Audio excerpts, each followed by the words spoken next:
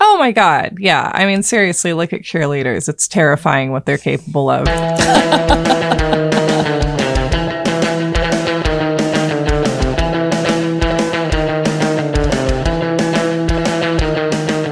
Welcome to You're Wrong About. I'm Sarah Marshall. Today we are learning about Debi Thomas, a name you may not know, but will be very happy you know after you hear Leslie Gray Streeter tell you about it. Debi Thomas is an American figure skater and world champion who competed in the 1980s and specifically, and most famously, in the 1988 Calgary Olympics, where she went head-to-head with East German juggernaut Katharina Witt in the legendary Battle of the Carmens. She was also the only Black figure skater competing at that level at that time, and very few people have followed in her footsteps. And today we are going to talk about why that might be. Leslie Gray Streeter is a columnist for the Baltimore Banner. We were talking about topics that she might do on the show, and Debi Thomas came up, and it became clear that that was the only thing we could talk about. I have been thinking about Debi for a while. Leslie has been thinking about Debi Thomas for her entire life, for the most part. She grew up watching her, and the conversation that we have about her today is a combination of sports history, autobiography, and structural oppression in America. Even if you don't care about sports, or even if you don't care about figure skating or have no foreknowledge of the topic, I think this is an episode for you because our sports stories are really, in my opinion, about the people who we want to be, the success stories that we allow ourselves to imagine, and the dreams of transformation that we have. And this is a story about all those things and about the dreams that we allow little girls to dream and the limitations that we place on athletes for reasons that have nothing to do with their abilities. It's about the world that we lived in the 80s and hopefully the changes that we are trying to make, although it appears that we are doing it very slowly. Right now, You're Wrong About is on tour. I am Sarah on the road, and in fact, I am talking to you from the Sheraton Hotel in Canada, site of the National Grammar Rodeo. Specifically, I am in Toronto. We had an amazing show last night. I'm on tour, of course, with producer Carolyn Kendrick, who is serenading us all with the most beautiful love songs ever written. And then I come out and tell a terrible story where love doesn't work out for anyone. It's a really nice balance. And with us is the irreplaceable Jamie Loftus. I hope you can come see us. We are in New York and Philadelphia this week.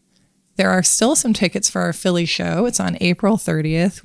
If you feel like seeing some music, mystery, and mayhem, come see it with us. We would love to see you. And if you're in New York City and you see a tall girl, it could be me. And we have a few more dates. The start of May, we're going to Pittsburgh, Washington, D.C., Boston, Burlington, Vermont, and finishing up in Montreal. Thank you so much for listening. Thank you for being here. Here's our episode. ABC Sports and the Olympics, a long-standing partnership.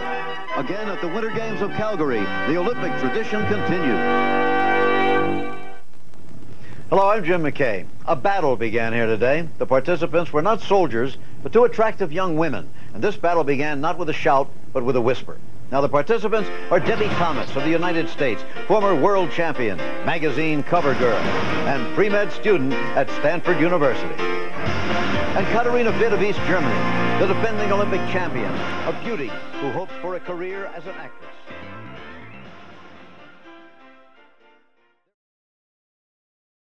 Welcome to You're Wrong About, the podcast that sometimes is brunch. And with me today is Leslie Streeter to talk about Debi Thomas and how she was robbed. I'm not biased. Hello, Leslie.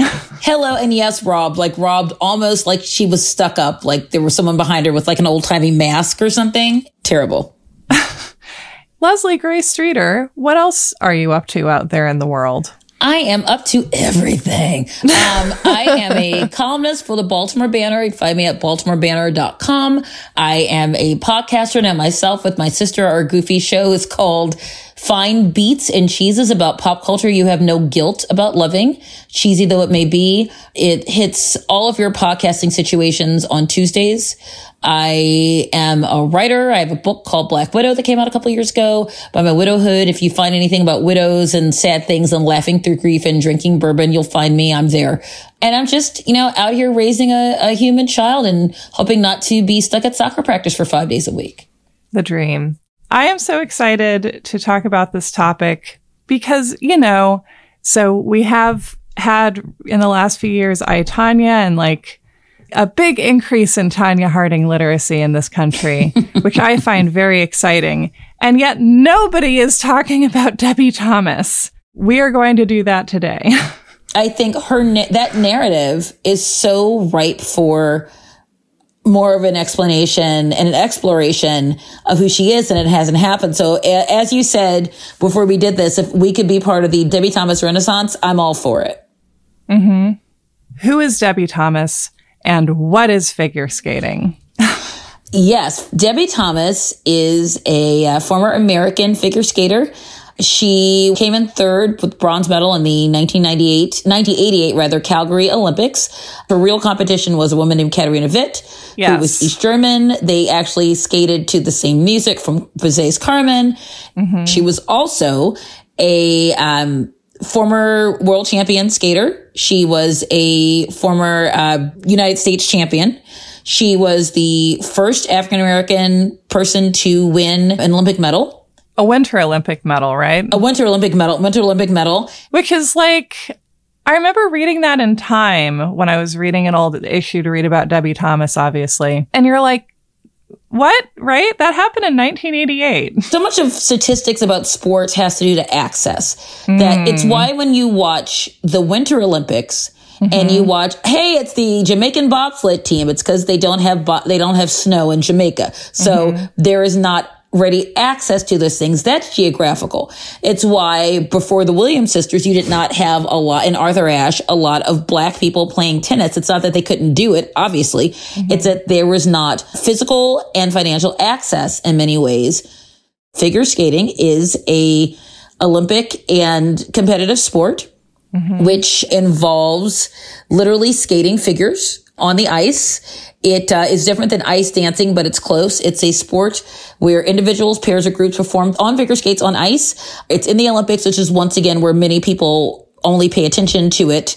But figure skating basically is a sport that used to be very dancey, like in your Dorothy Hamill, Peggy Fleming, very balletic, graceful. Then in the 90s and 2000s, it became very athletic with your Tanya Hardings and your Dori Itos and people like that who were hitting all the triple axels and stuff, and your Soria Bonali's. If none of these names mean anything to you, it's because these are people that have not been written about as well as they should have. And the sport can be very insular because figure skating is judged. Just like with some other things, people have decided that it's not really a sport because people understand sports in you had more points and you had less points, so the person with the more points won. And that they go, well, if it's something that's subjective, it's not really a sport. Also, I believe that people thought of that way, that even though there were obviously many male figure skaters, that people thought of it as feminized. So they decided that was a way to dismiss it from not being a sport, just like cheerleading. Oh my God. Yeah. I mean, seriously, look at cheerleaders. It's terrifying what they're capable of. Cheerleaders could rule the world if they ever truly wanted to, which apparently they don't. Yeah. And I find figure skating so compelling as well because it's probably all sports are about gender in their own ways, right? But figure skating is so overtly about gender, and it kind of gets that it's about gender because it's here's the correct way to do a gender.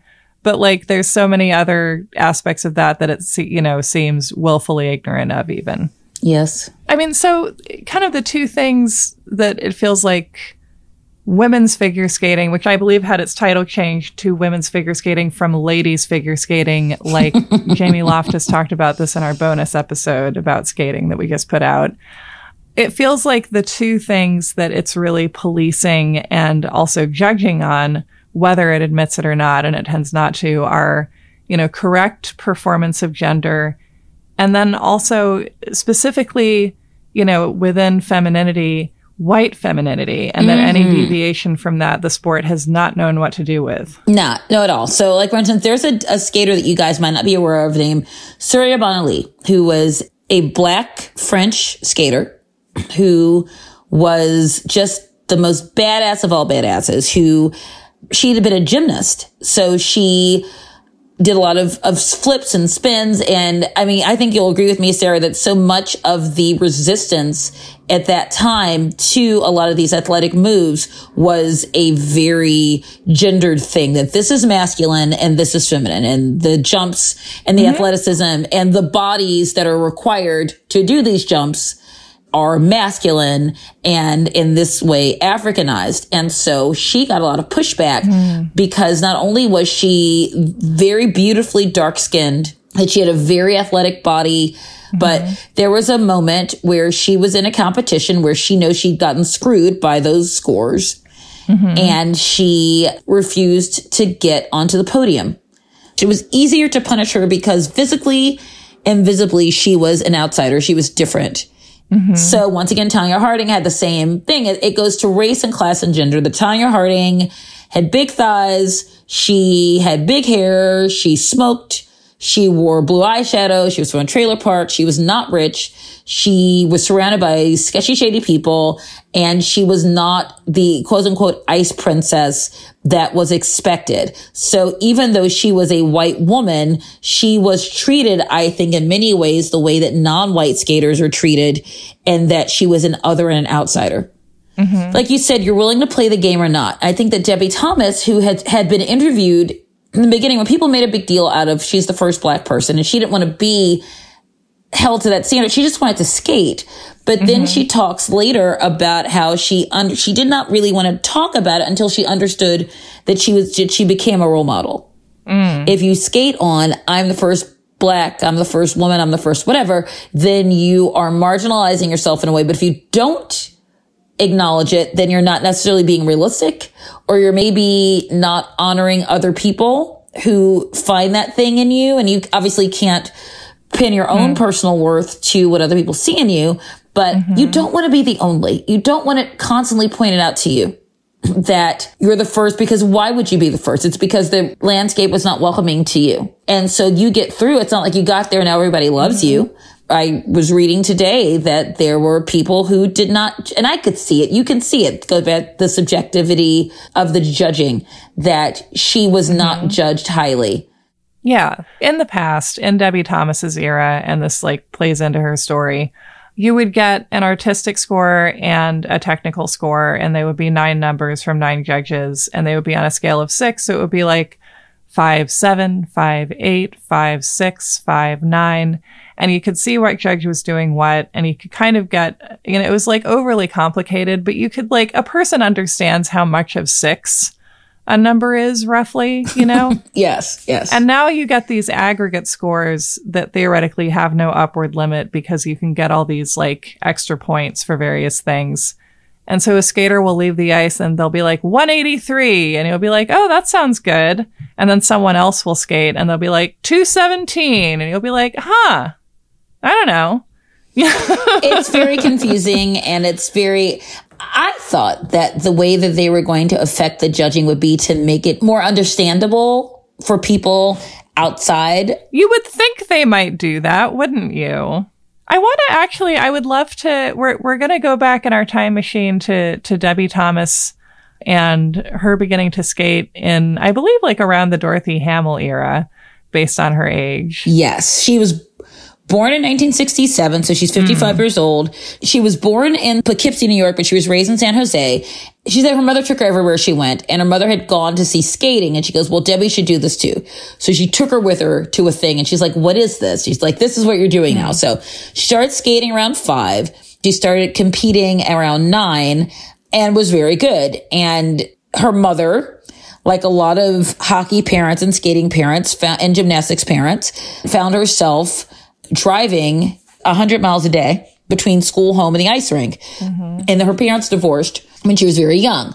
So she got into it, and she met her coach, Alex McGowan, who was Scottish, who would be her coach for the rest of her career when she was 10. So she started skating in Los Angeles, was launched her career at the Los Angeles Figure Skating Club. Then she stayed with Alex McGowan until she retired at 21, right after the Olympics from amateur competition. So in 1985, she placed 5th in the World Championships, and she won gold in 1986. And I remember that because I remember going, who is this? Who is this? I'm a little black girl in Baltimore, which is where I live now. And I remember seeing her picture and going, wait, is she black? Because what? Previously, there had been Ty Babylonia, was a 70s pair skater, and she was of mixed race. So she was part black, part Filipino. She was a couple of things. So she registered as not white, but not definitively black. The Williams sisters changed so many things because people like Debi Thomas had to come in. They were visibly and physically black and not white, but they could not really talk about it. The Williams sisters came in with their cornrows and their beads in their hair, playing in Compton, and said, we're black. What of it? Right. They didn't straighten their hair and try to be ballet dancers. They didn't take lots of elocution classes to try to speak in a certain way to negate their very obvious and fierce blackness. They just were who they were. Now, are they different people than Debi Thomas? Sure, they were raised in a different thing, but I wonder if you have to answer less questions about your identity now than you used to. I look at like someone like Brian Boitano, who was in the same Olympics, who was gay and did not come out until after the Olympics. Until way after the Olympics. We are in such a different place that it breaks my heart to think that these other people who paved the way for the people now, what they could have done or accomplished had they had the same support and just the same social understanding that these things happen and you don't have to come in with 8 layers of excuses about who you are. You could just skate. Yeah. And I feel like it's like skating, as far as I can tell, isn't there, but is certainly closer. And like, as we talked about, I went to see some of the skating at Nationals this year in San Jose, where, by the way, I spent a long time at the arena where the Sharks normally play and where they have all these like hideous plaques of San Jose sports legends. And you know who isn't there? Debi Thomas. But anyway, but I saw the women's short program, and there was a queer skater skating in the women's category, which is exceedingly rare and possibly a first-time thing. Amber Glenn, who was amazing and skated, in my opinion, a very gay number. And 2 black skaters, Alexa Gasparotto and Star Andrews. Yes. And that feels closer, but it's like, who's missing? Right. And just going back to Debi Thomas, I mean, something I'm curious about, and I remember encountering in like one place in skating research I was doing years ago, was somebody claiming that Debi Thomas had a nose job to try and give the judges the aesthetic they wanted, basically. Have you encountered that anywhere? I read this. She got 3 nose jobs. Wait, where is that? Where's she saying that? This is in the Washington Post story. Oh my God. It was that terrible story about her breakdown. I don't know this story. Tell me about this. Yeah, basically, it was the, hey, what's up with Debi Thomas story in 2015, and it was not good stuff. It was not good stuff. I imagine that there were people who thought that they were doing her a favor by saying, yes, you're black, but you can also be different. Or yes, you're black, but you can also have a different look. And so the fact that her hair was blown out, but it was not super, super straight. But she wasn't wearing a natural either. Surya Bonali wore her hair in braids. It was a very different thing. And also Debi Thomas is fairly light to medium brown skinned. So it's a different thing. There were people who treated her blackness as an aesthetic rather than a reality and identity. Yeah. And it just, I cannot imagine what that would be like. Like I said, I read the quote where she said, I just was skating. I wasn't really thinking about that. And you wonder if that's true. And if it's true, that's in one way commendable. In one way, I don't get it because I don't understand being able to divorce yourself from your culture that way. But once again, it's not my story. And maybe she was in a place where she didn't feel that she could. But there's always this idea that, for instance, there were Americans who openly preferred Katerina Witt. Right. And wrote about how sexy she was and how great she was. And then what they was like, not ... not you, black girl. And that the pressure of any Olympian to win, particularly in a Cold War era, late 80s, you know, the communists are bad, we are good, we're going to beat these people. And that sport became get the East Germans, get the Russians, right? Yeah. It's a Reagan Cold War Olympics, for God's sake. Absolutely. And so not only as an American did she feel this pressure, this little tiny person to represent this culture war, but she was also black. And I think there were a lot of people who were disappointed that she was the representative of us. And when she failed, they thought, oh, see, we told you. Right. And that's kind of the sense that I have of the forces that shaped her career. And I mean, well, so just a couple things. I mean, to come back to Surya Bonali's hair, I mean, again, it's worth pointing out that the scoring system used on her at the time, the artistic score, like, was meant to reflect hairstyle partly. Like, that was part of the score. So if you didn't like that her hair was in braids, you could be like, well, I'm not being racist. It's just the artistic score. Yep. People talked about how her costume sat on her butt. Yes. Yeah. They talked about the fact that she wore too many sequins. Was it suggestive?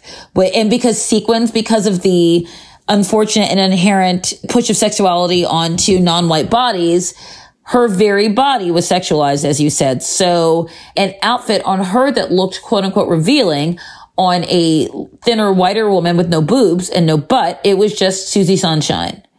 And there was nothing inherently sexual about anything Surya Bonali did. She was a teenager.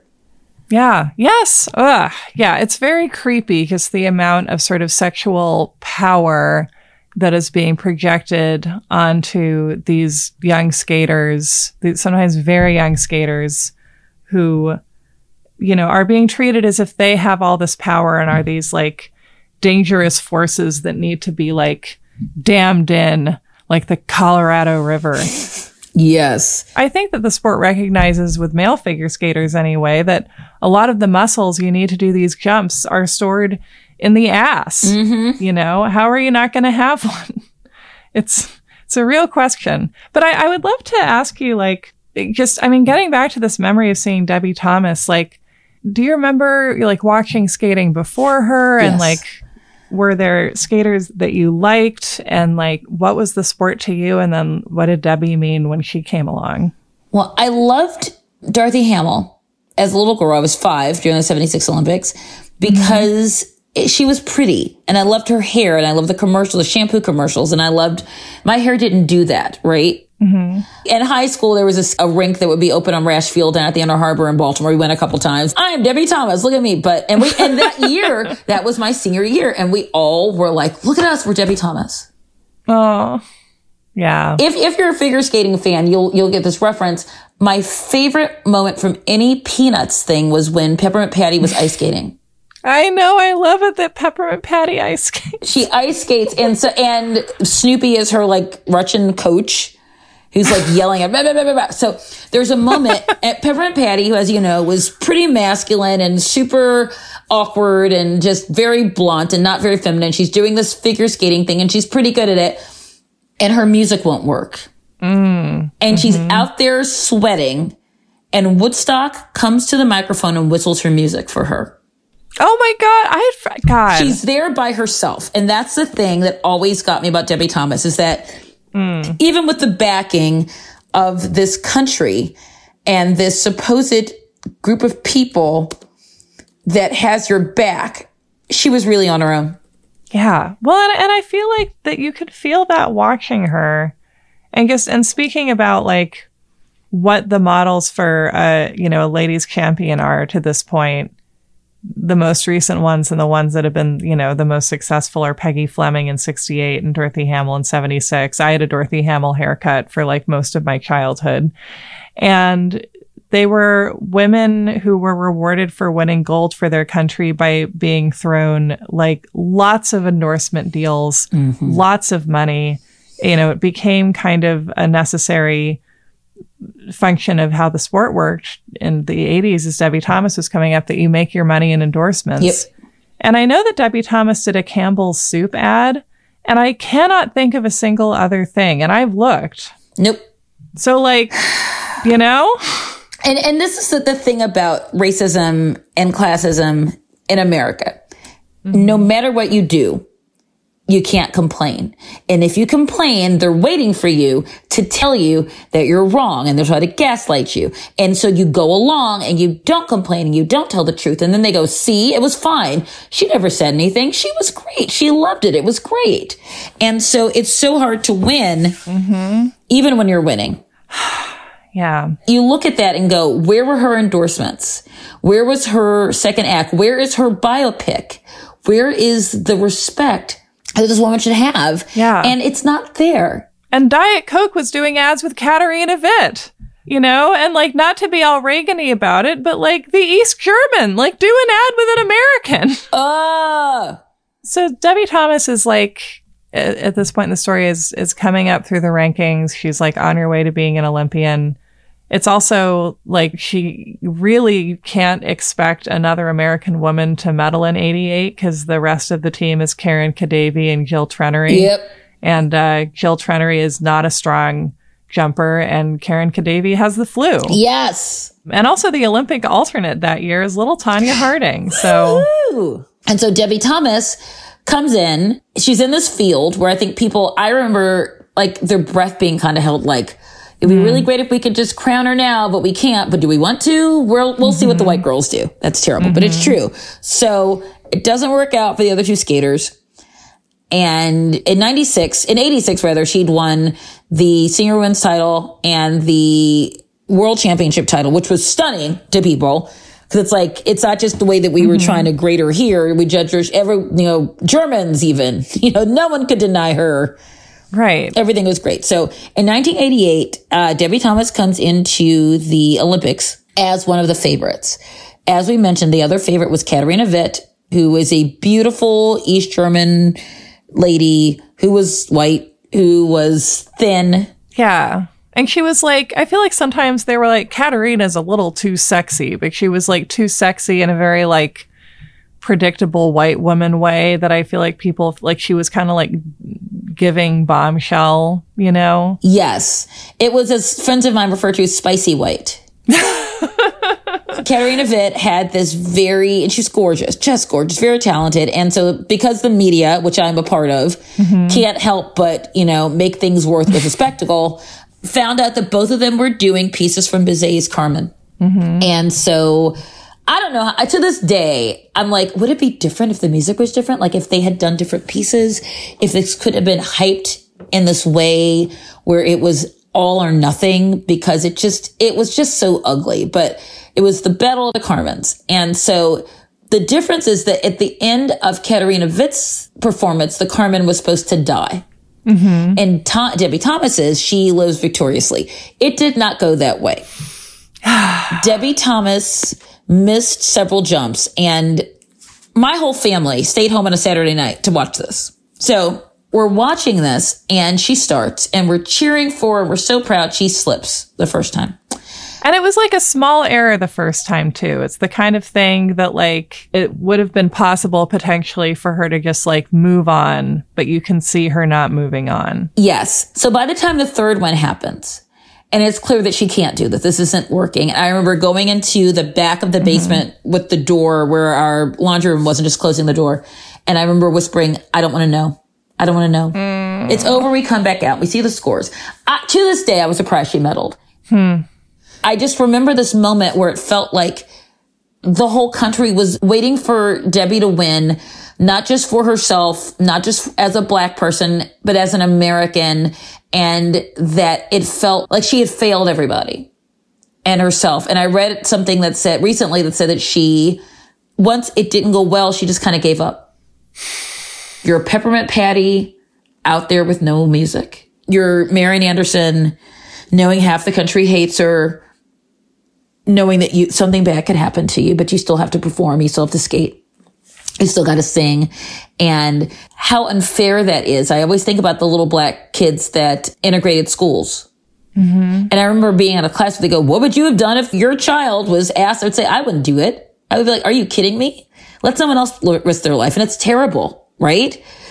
But when it's personal, when it's your body, your child, your physical well-being at stake, it's not so easy, because now we look at those people and we go, oh, isn't that great? Look at them, how brave they were, so great. But now we also see the pictures of the angry white mobs behind them yelling at them. And it feels like our concept of social change is based on this idea that, like, there just have to be these chosen casualties who go first and probably are extremely traumatized by it. I mean, and going back into the Battle of the Carmens, I mean, this is like, I think one of the best skating Olympics to watch, because there's so much drama for both the men's and the, what it was called at the time, ladies event. And just, I mean, I'm kind of fascinated by Katarina Witt's performance in this Olympics and her story. I feel like one of the things about her in the 80s was that she was this competitive juggernaut, that she was like this very consistent competitor that seemed to have this sort of intense, like, mental fortitude. And then, you know, you see interviews that she's done more recently and learn about why that was. And it's like, well, she literally had to win, according to her, a second Olympic gold medal. She had already won one in 84. In order to get out of East Germany. I would also just love to, like, take a moment to appreciate, I mean, the Olympics are, like, at their core about diplomacy, I think, but there's something so odd about how figure skating, how, because it's relevant primarily to Americans in connection to the Olympics, that it's a diplomatic post, especially to be a female skater, and that this effectively was like our second Reaganite Cold War Olympics, and that those were part of the stakes. Well, if you remember in 1984, where the Russians boycotted. Right. And so there was an asterisk in some way put on, say, the American men's gymnastics team, who had never won gold before. They go, well, the communists weren't there, so of course they won. Of course the Russians are going to be your primary people, just like where the Russians still represent this indomitable force in sports and in politics, and in a real dangerous way. And that your body as a boxer, a skater, a gymnast is the cannon fodder for this war that someone else picked a long time ago. Oh my God. And then you look at that and you're like, I mean, imagine explaining this to a Martian, right? They're like, you're showing a Martian the Battle of the Carmens. Sounds like a good Saturday night. And they're like, oh, what beautiful skating. What is the significance of this? And you're like, well, you know, so this skater represents the first of any Black person in this country that historically discriminates against Black people to be allowed to skate. And now she has to win against East Germany. She has to win against communism, which is the opposite of capitalism, which is the ideology of her country, which hates her. And she has to skate the best to prove that capitalism is correct. Yes. And the Martians would be like, this is insane. We're just going to obliterate you all. We're going to start all over because this is messed up. And this gets into the whole, you know, what does 4th of July mean to the Negro? You know, Frederick Douglass's, you know, wonderful speech about what does this patriotism and the mantle of the responsibility of representing a country that hates you, that to this day denies the existence of either your existence or your history. What does this nationalism mean to you? And Debi Thomas, she represented a lot of things to a lot of people. And I think that her failing for a lot of people was justification for their own racism. Oh my God, completely. We told you she couldn't do it, because we have to be at the same time feminine enough to be innocent, sexy enough to be interesting, white enough to be competitive, exotic enough to be interesting, to give them something to write about. And we have to be all of these things at the same time, also while landing your entire body on a tiny blade. If you can't focus on that moment, if you're Debi Thomas and you admit later that you just gave up in that moment when you're Marian Anderson, you're Peppermint Patty, and everybody is watching you, and you are never, you have now blown your shot to be the thing. And I don't think it was a like, and now I give up. It's just like your body just says, I can't do this anymore. Yeah. And this juggernaut of pressure and xenophobia and nationalism and all of these other things. And in this moment, it's all on me in this 3.5 minutes and I just can't do it. Yeah. Can you imagine? No. And the thing of like, you know, skating and gymnastics, you know, probably, again, any sport, but these are the ones I think about. Like, they seem to be so much about trust, right? You have to trust your sense of where you are in space. You have to trust your body's ability to do what it needs to do. Like, there's like a fundamental sense of trust involved. And then what happens when you can't trust any of the governing body of your sport, which, of course, is so huge a thing in gymnastics now, too. And, of course, we have to, like, reckon with the fact that, you know, the infrastructure of American gymnastics is an utter horror show and kind of always has been, but we've been mostly able to ignore it until recently. But like the Battle of the Carmens had both of them skated at their best. I think I would have had to go to Debi Thomas because she was so much stronger athletically, and the jumps that she was attempting were so much harder. Oh my gosh. But as it was, it went to Katarina Witt, who had, I think, like 4 triple jumps in the whole program. Just like by today's standards, like very easy. Like even for the time, it was like, it was like the last of its era in terms of lack of kind of demands in terms of triple jumps that the skater had to do. Absolutely. So there was the exhibition after. It's over. She's in third. The exhibition skate is where they like put you in a spotlight like they do in movies whenever they show skating competitions, and never in real life where people have to compete under the harsh, horrible lights of a stadium. Yes. And so Debi Thomas's big triumphant moment after was George Michael's One More Try. And it was literally one more try. It could not have been more perfect.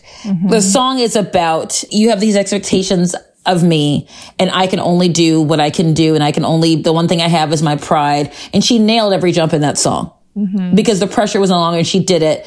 She, after this performance, retires from amateur skating and becomes professional once again, because skating is this thing that says, you know, once you start making money, you can't skate in the Olympics anymore. Makes perfect sense. Jesus Christ. You know, because like there's something unclean and materialistic about wanting to make money. And they say, well, you can go and become a professional skater and do ice capades and do skating on ice and all this stuff, but you can't be in the Olympics anymore. So you have to decide, if I'm going to waste the next 4 years of my peak health and my peak athletic ability to wait to be an Olympian again, or am I going to make money? Yeah. And there's no going back. So she went professional, and she had some successes as a professional while she was going to Stanford. Got her bachelor's at Stanford. She retired the next year, went to Northwestern University in Chicago for medical school, and she became an orthopedic surgeon. Living in LA, things did not go well after. She was married twice. The second marriage did not seem to go well. She has a child who is now actually a college football player named Luke, but she lost custody of him. She went into bankruptcy. She wound up in 2015. This was sort of the public reawareness of Debi Thomas, was when she was on Ayanla Fix My Life, which Ayanla Van Zant of the Oprah Network does the show where she was mostly going to some normal people, but many celebrities. And so she would go and tough love them and yell at them, whatever. So Debi at the time was living in a trailer in Virginia. She'd lost all her money. She even lost her medal because she went to bankruptcy and they came and took her medal. Oh, Debi. No. Yeah, took her medal. Like, to lose your medal, like the medal that you got for skating for your country, the thing that you sacrificed everything for. And I know that it's like, it's no surprise to anyone that athletes get chewed up by their sport. But I think that figure skating, it just doesn't have a reputation for being quite as ruthless as it is. I think it always kind of surprises people. Because it looks so pretty. It's so pretty. Yep. She stopped being a doctor. Her practice was in shambles. She was diagnosed as bipolar. And she was living with her boyfriend and his 2 sons in a bed bug infested trailer in Virginia. And she was defensive. You know, she doesn't, at this point, she hadn't been to the doctor in years. There was also a story in the Washington Post at the same time about it. And I hated that story. If you get a chance to read that story, do it holding your nose, because it's very much, it seemed to be so salacious. And so then the beginning of the story, it said she can't find her skates. Yeah, it's not the life that she thought she was supposed to have. And certainly there was mental illness and stuff. And obviously things happen in 30 years, right? You know, you're not the same person. There's no guarantee you're going to be the same person at one point that you are at another. All of that to say, so many people, I think, were willing to, oh, well, see, it wasn't our fault. We don't have to feel bad we don't have to feel bad for her anymore, because look at her. She's a loser living in a trailer with a dude she's not married to and his kids, and she lost her kids, and oh, so sad. And it made me want to punch everyone involved. Made me want to shake her a little bit, because she's like, oh, I don't go to doctors. She doesn't believe in, you know, medicine anymore. And she's completely turned off. But once again, I don't know what that experience is like for her. So I can't tell her she's wrong to think that. I can't tell her that she's wrong. Right. You know, so the good part, here's the good part. Recently, as in the last week, she has made a bit of a comeback to skating, not competitively, but a gentleman who's involved in figure skating world invited her to come to Lake Placid, home of the Olympics, to skate. And she had not skated at that point, I think, in about 15 years. Wow. Because, you know, can you imagine what all that entailed, and having to face who you used to be and who you were supposed to be, and other people's ideas and disappointments in you, and maybe your disappointment yourself. But I saw pictures, I saw video of it, and she looks like she's doing okay. Like I said, I think she's still with that dude, not my business. Still living in that trailer, I think, not my business. But she had 3 turns, loops with a head rush, and backward crossovers. So once again, she's 55 years old. She's never going to be the skater that she was. And that's okay. But the fact that the video is pretty great of her doing it and enjoying it. And this is her moment, I think. And if you're out there, Debi Thomas, talk to me. I want to write your story. Truly. Is back once again, part of what we want to do, the reason that we like comeback stories is so we can feel better about our faith in these people. Sports is about tribalism in many ways. Sports is about, you root for a team because you're from there, or because your dad rooted for them, or because that's where you went to school, or that's where you wanted to go to school. And I think that individual sports, even though they are not tied necessarily to a geographical place, they're tied to a country, they're tied to an idealism. And so you have to decide, if you are an American, but you don't really love Black people, do you vote for Serena Williams? And do you root for her in a way that is about embracing her as an American, and not just as the Black girl who happened to be the person that's representing you? Right. And I think we're better now. I truly think we're better. I think that one of the things that I know, little kids who are white, Black, whatever, who will root for anybody who's the American, because they recognize that.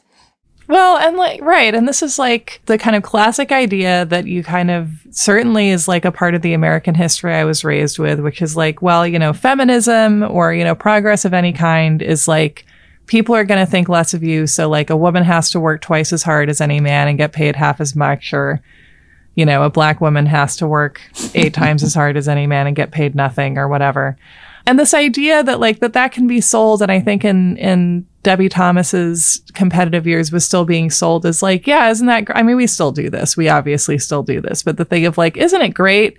You can work so much harder and do so much more, you know, and that it was such a thing that Debi Thomas was like, she's a national champion and a Stanford student, and she's going to be a doctor, you know, and just that she was like, that the way her personality was packaged for the public was that she was just like achieving so much all the time, like every second of her day, she was getting something done. And it's just like, what if you didn't have to do that, right? Like, what if the question was not how hard do you have to work to get sort of seen the same way as, you know, as the baseline of a white man or a white skater or whatever. Yes. And what if they then didn't gaslight you into believing that it was noble that you had to work that hard? No. We love you because you had to work so hard. No, this is our love and appreciation because you're plucky and strong and persevering. It's like, but I'm also sweating and I'm tired and my back is breaking.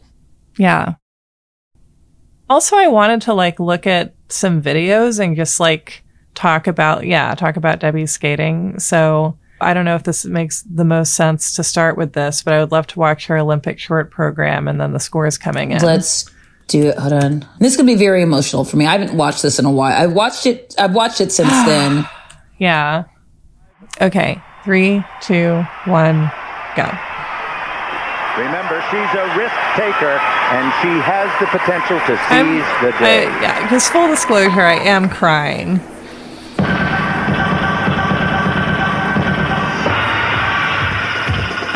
So triumphant. Look at her. Very strong, very hard driving. Just look how energized she is, and look how happy here, the little poofy hair. And she knew she nailed it. She liked it. Now, if you've never watched this short program before, you'll understand the tension of it. Oh, look at the height on that. Look at the height on that. And, you know, the difficulty of that was much greater than the two-jump combination that Katarina Witt did. Good height on that second Here jump. they come. Oh, and technical merit. Yeah. 157 from Great Britain, another from Canada, 5'8 from Soviet Union, Czechoslovakia, Japan, East Germany, 5'9 from the U.S. and Switzerland. It'll be very close, I think. See what the marks for presentation are. But these marks, you see, are not. These marks are considerably lower. Wow. Considerably lower. 5'6 to 5'8. But Debi has taken the lead. She's still in the lead. Let's go down to you, Peggy. Debbie, it's been this short program in the past that has given both you and Katarina trouble. Tonight, you're an even match. What can we look forward in the long program on Saturday? I think it's going to be a real battle. I hope we both skate well. I think my program. How do you feel about the marks?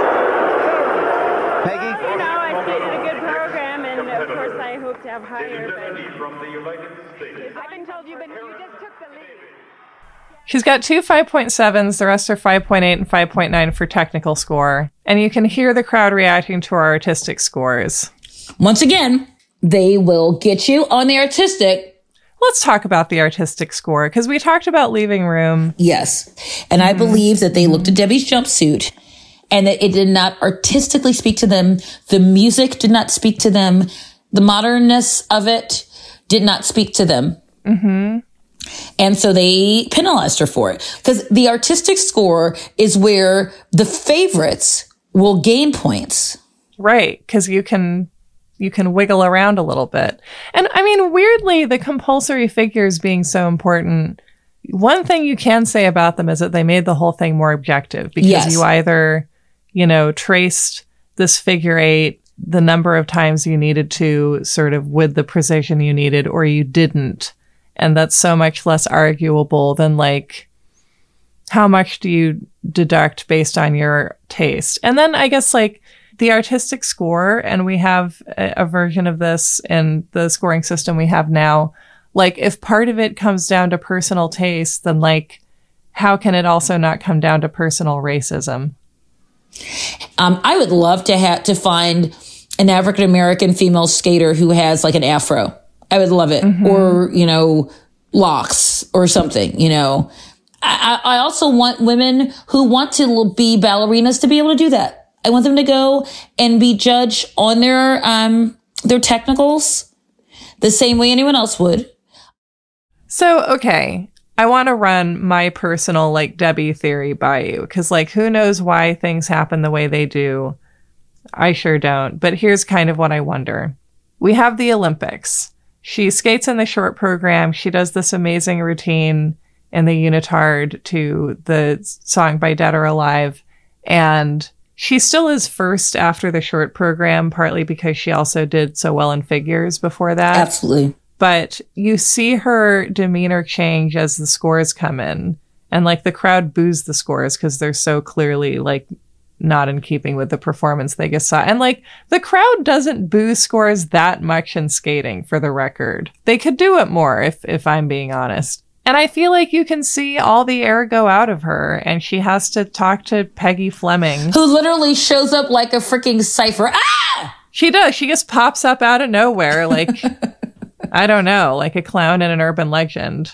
But, like, you can see her just, like, I don't know. I imagine that one of the things she could be feeling is like, oh, right, like it doesn't matter. Like I can skate like truly the best I possibly could. I can like show up and like do everything I came here to do and just put it all out there, and I'll still get a 5.7.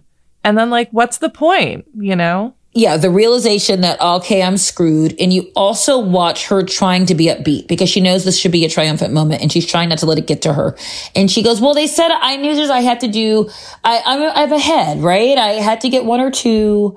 Like, so in her head, she's still gaming for the next round, but she's still positive. There's still not a reason to believe that A, she's going to completely blow it. Although I would imagine, I would love to talk to her if I ever got to talk to her and say, if you want to talk about this, when you fell, did you know that you had been graded down enough in the short program that there's no way that you could get back up?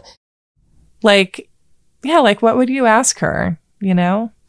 I would ask her if this space and time between now and then has given her any perspective. I'm going to ask her what she might have done differently. If I got to know her really well, I would ask her what she might have done had she had her bipolar diagnosis earlier and had that been treated. I want to ask her, does she feel any connection between herself and the younger people, particularly those of color who are coming up? And so now that she said at first she just really did want to be the first black anything, just want to skate. Does she still believe that now that we are in a place where we discuss race differently and we can discuss race differently?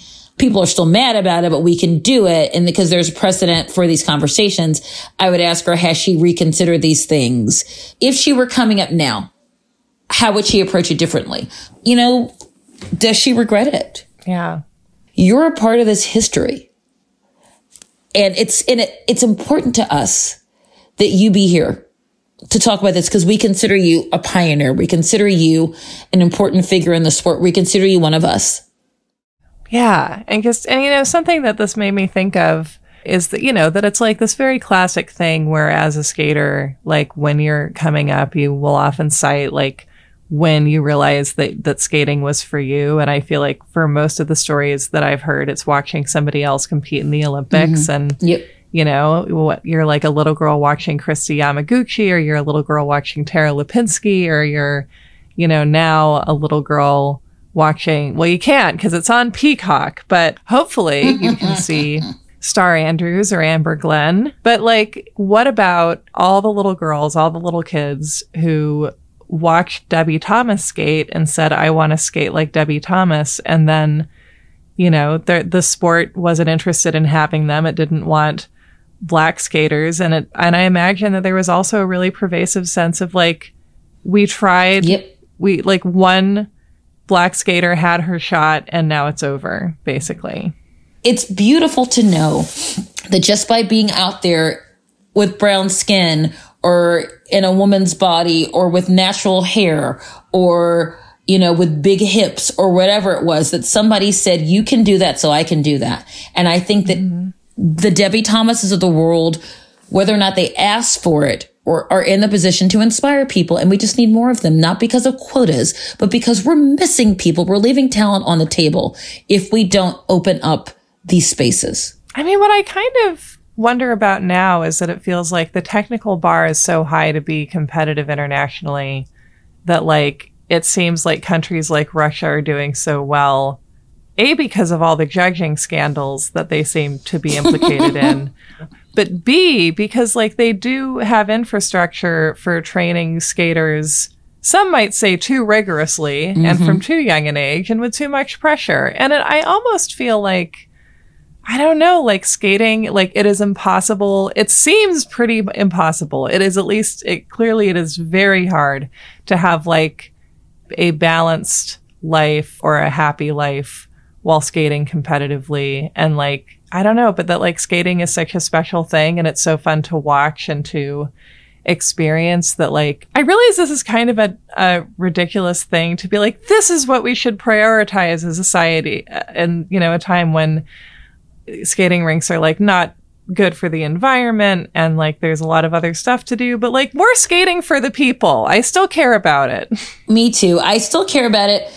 And I care about access. One of the conversations that you and I had before we did this, when we were talking about what we were going to talk about, was the prohibitive nature of these sports on purpose. And so it just becomes a sense of how badly do you want to do this? How badly do the people, the athletes and their families want to be involved? And how badly does the sport actually want to integrate in every way possible? Yeah. Including economically.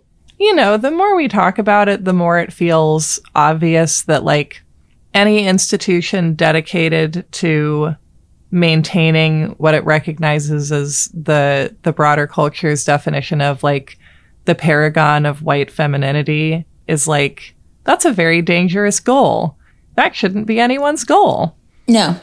Yeah.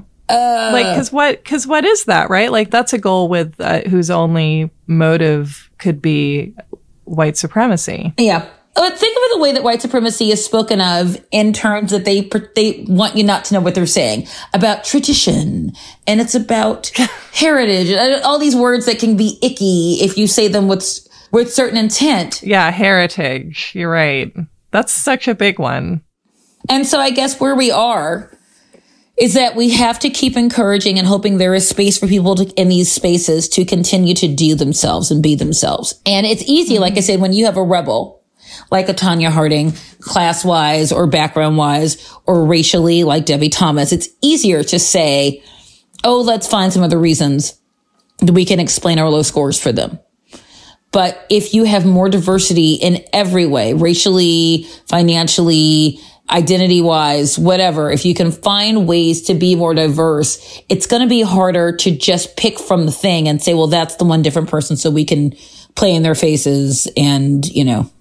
Mm-hmm. I truly believe that we can get there. Well, yeah. And I mean, the sport needs all the help it can get, clearly. Like, try and watch figure skating sometime. I dare you. You can't watch it anymore. The sport, like, it's dying. It was everywhere. NBC, CBS, ABC, any of them. You turn on the TV, there was some sort of skating. Mm-hmm.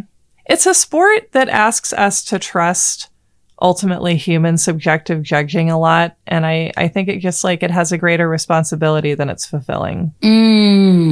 There should be more Debi Thomases now. Mm-hmm. And it's a failure of the sport that there are not. It's a failure of the sport that then I look at that moment and say, not just racially, but from every opportunity, who are we missing?